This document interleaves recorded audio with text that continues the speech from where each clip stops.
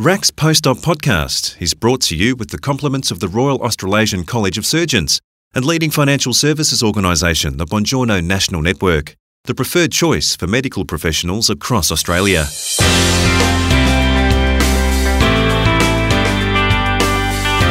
Providing feedback to surgical trainees is important for their professional development, but it's not always easy to deliver, particularly when a trainee is not responding or is not meeting the required professional standard. So how do you handle those challenging conversations? Sydney neurosurgeon Andrew Davidson says there are steps you can follow, which he highlights in a moment. Andrew is Associate Professor at Macquarie University and has been involved in education and training at RAC's Foundation Skills for Surgical Educators course for several years. He's a key educator with the new Advanced Feedback in Surgical course and the Surgical Teachers course, which is currently being revised. Chris Ashmore asks Andrew Davidson, why is providing feedback important? Ideally, feedback's a two-way process where our learners are given information about their activities in order to improve. It's part of an iterative or repeated process that allows our learners to understand the similarities and differences between the desired standard of performance that's set by the college and an observed standard. Basically, it provides our learners with a comparison between where they are now and where they want to be in the future. It's part of their learning process. It's part of improving. And in our particular circumstances as fellows of the college, the learner is usually a surgical trainee and the observer is usually a surgical trainer or educator or a supervisor of training. Well, in terms of providing feedback, what would you suggest is the first step in approaching trainees?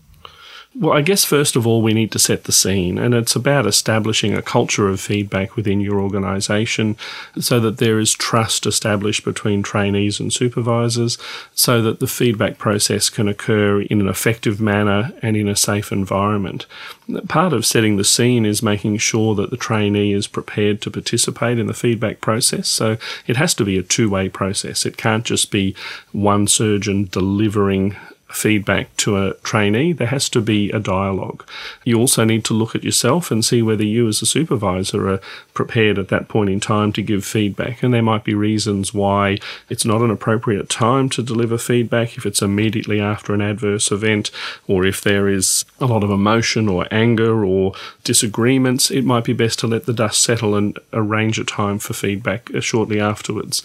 It's also about setting the scene. It's also about having the right physical environment. And there certainly needs to be an appropriate physical environment for the feedback to be given in a private, confidential manner rather than in a public location or out in the open. So that's really the first step, is setting the culture of an organisation and then making sure that you set the scene for delivering effective feedback. Well, conversations come with their own degree of difficulty, depending on the topic. What are some kinds of challenging conversations team leaders might sometimes need to have with trainees? Giving feedback when a learner is performing well is really easy. It's still an important process, but I don't think many of us struggle to give good feedback. But difficult circumstances occur where a trainee is failing to meet required standards. And this is where feedback is really important in trying to correct the trainee, point them in the direction that they need to be heading, and helping them to improve their performance. The majority of trainees respond well to feedback on their performance, and they reflect upon the advice that's given to them and they make the necessary changes to improve. But an extreme example of where there may be a degree of difficulty or a very challenging conversation might be where a trainee has failed to respond to multiple efforts to provide feedback, and it may be coming up to an end-of-term assessment or a summative assessment where they are not performing at a standard that's required, and they may need to be removed from a training environment or from a training program altogether. I want to stress this is the minority of cases, but they're the most challenging conversations that we have to have with trainees sometimes. And how do you prepare for a challenging conversation? Well, as setting the scene, it's really important that both you as the supervisor and the trainee are prepared for that feedback conversation. It's important to make sure that there's no physical or emotional or personal factors that may be contributing. For example, the health of a trainee. If they've been unwell and that's contributing to their poor performance, then it's important that you look for those sorts of signs and offer them help, point them in the direction of a medical practitioner.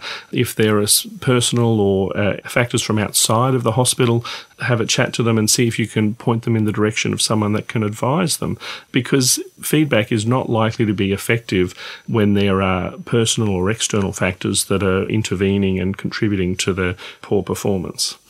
It's also really important that you're ready and prepared for the feedback, that you've practiced how to give difficult feedback, you've tried some of the models of giving feedback, and that you're prepared for an environment that may not go as smoothly as you'd expected. It's important that you've got factual information at hand, and that includes having a copy of the required standards or the training standards in front of you, and that you can actually refer to specific observed examples of trainee behaviour rather than generalities about someone's performance. It's also important to prepare the environment, and as I mentioned earlier, having this sort of conversation in the tea room where there's other staff around is completely inappropriate. It's important that you have an environment that is private, confidential, that the trainee sees as being a safe environment, so that the physical environment doesn't impede the feedback conversation. It's always important that you prepare for the fact that it may be a challenging conversation. If it's a high-stakes feedback conversation, such as an end-of-term assessment, it may be important to have independent observers or offer the trainee to have a support person with them. That wouldn't be routine for a first-up feedback session, but if there's been a pattern of behaviour, then it may be necessary to bring other independent people into the feedback environment.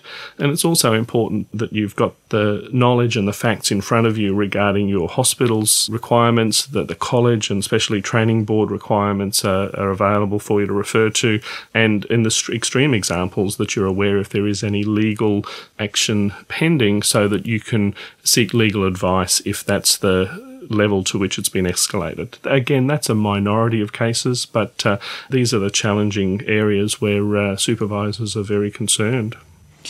What are some factors that might impact on a conversation, and what options can you use during a challenging talk?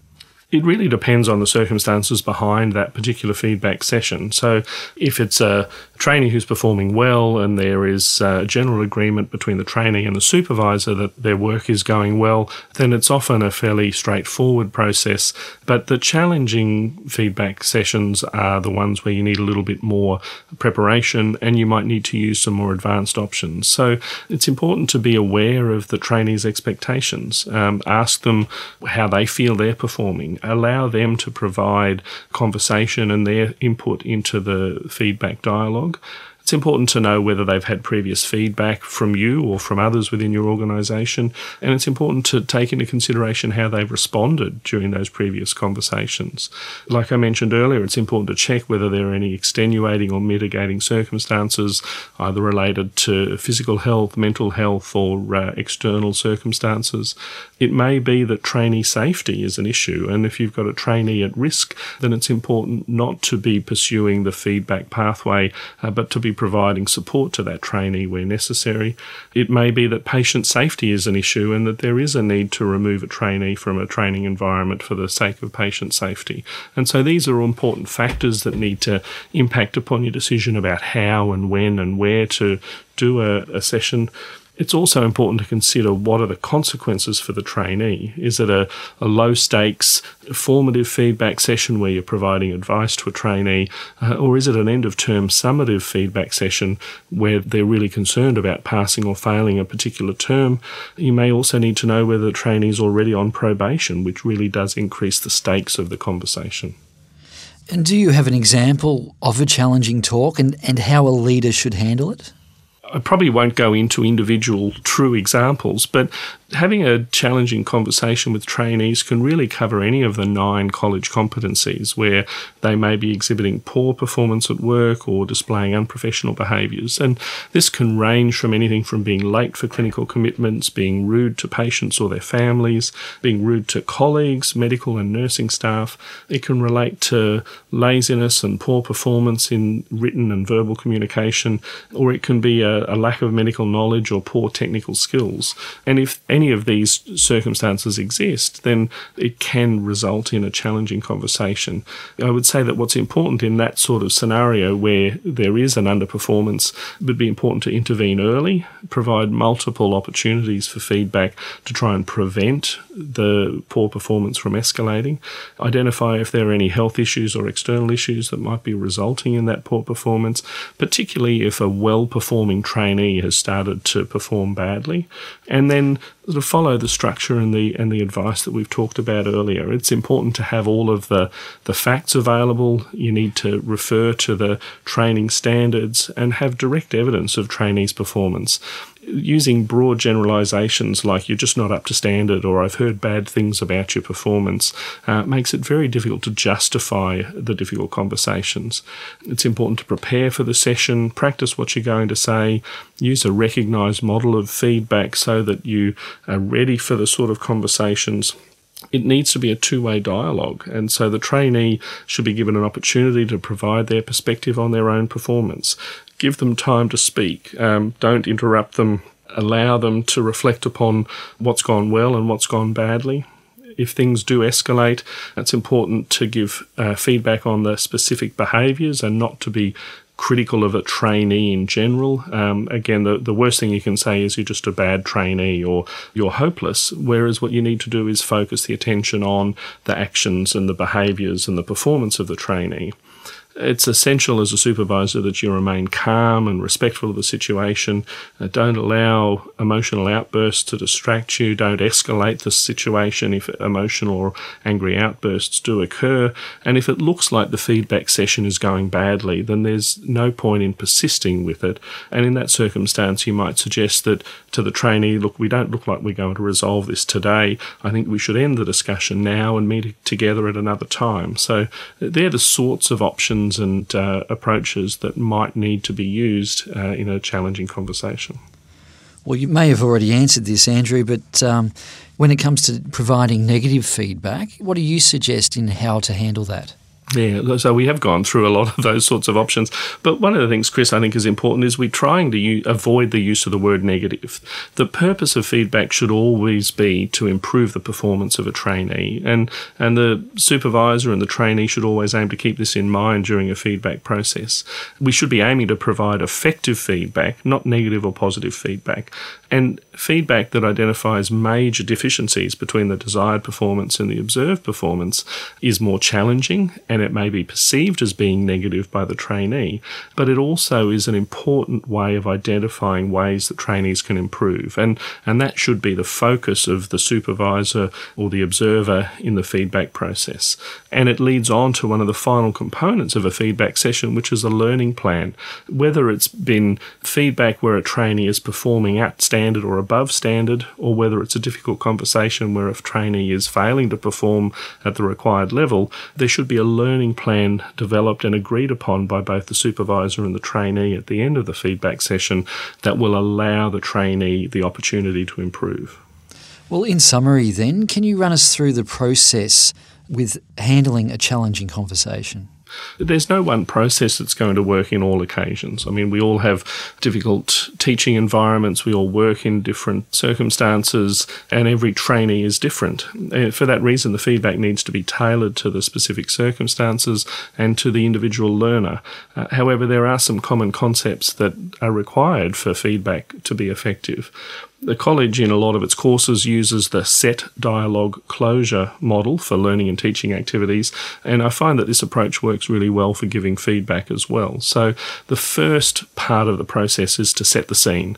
It involves orientating the trainee to the process, making sure that you're prepared yourself, making sure the trainee is ready to participate in that feedback process. It involves establishing an agreement on the expected standards, and that might mean having the training curriculum, the College of Surgeons framework with the college competencies, or specific reference to training board requirements. And so setting the scene is the first stage of this process.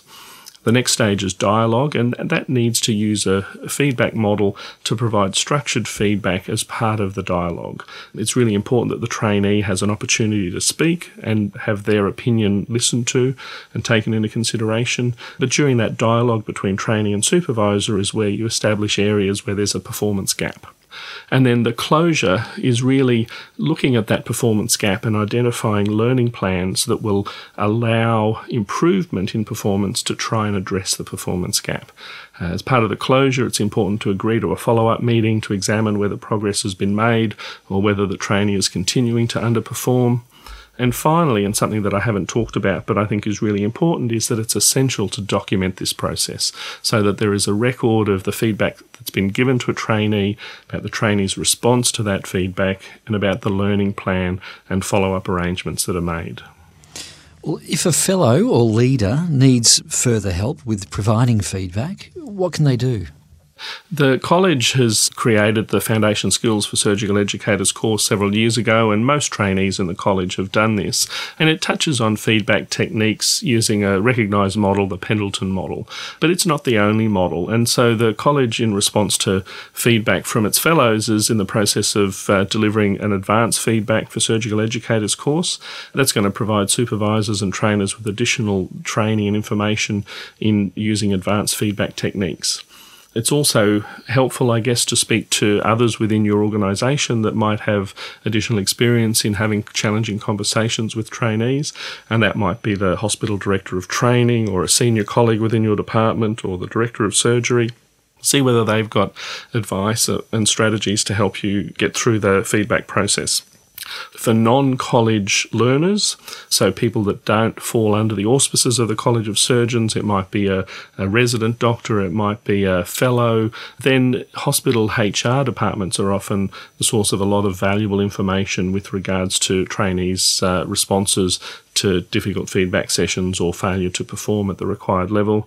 The college has got a lot of resources available online, and it would be important to check out the college website for more details on these sorts of areas, and especially training boards who are generally responsible for providing and supervising the training and the curriculum for most of the specialty areas will have specific requirements and information available. And so there's a wide range of people and resources that can provide additional information if you need any help in providing feedback, particularly in the difficult circumstances.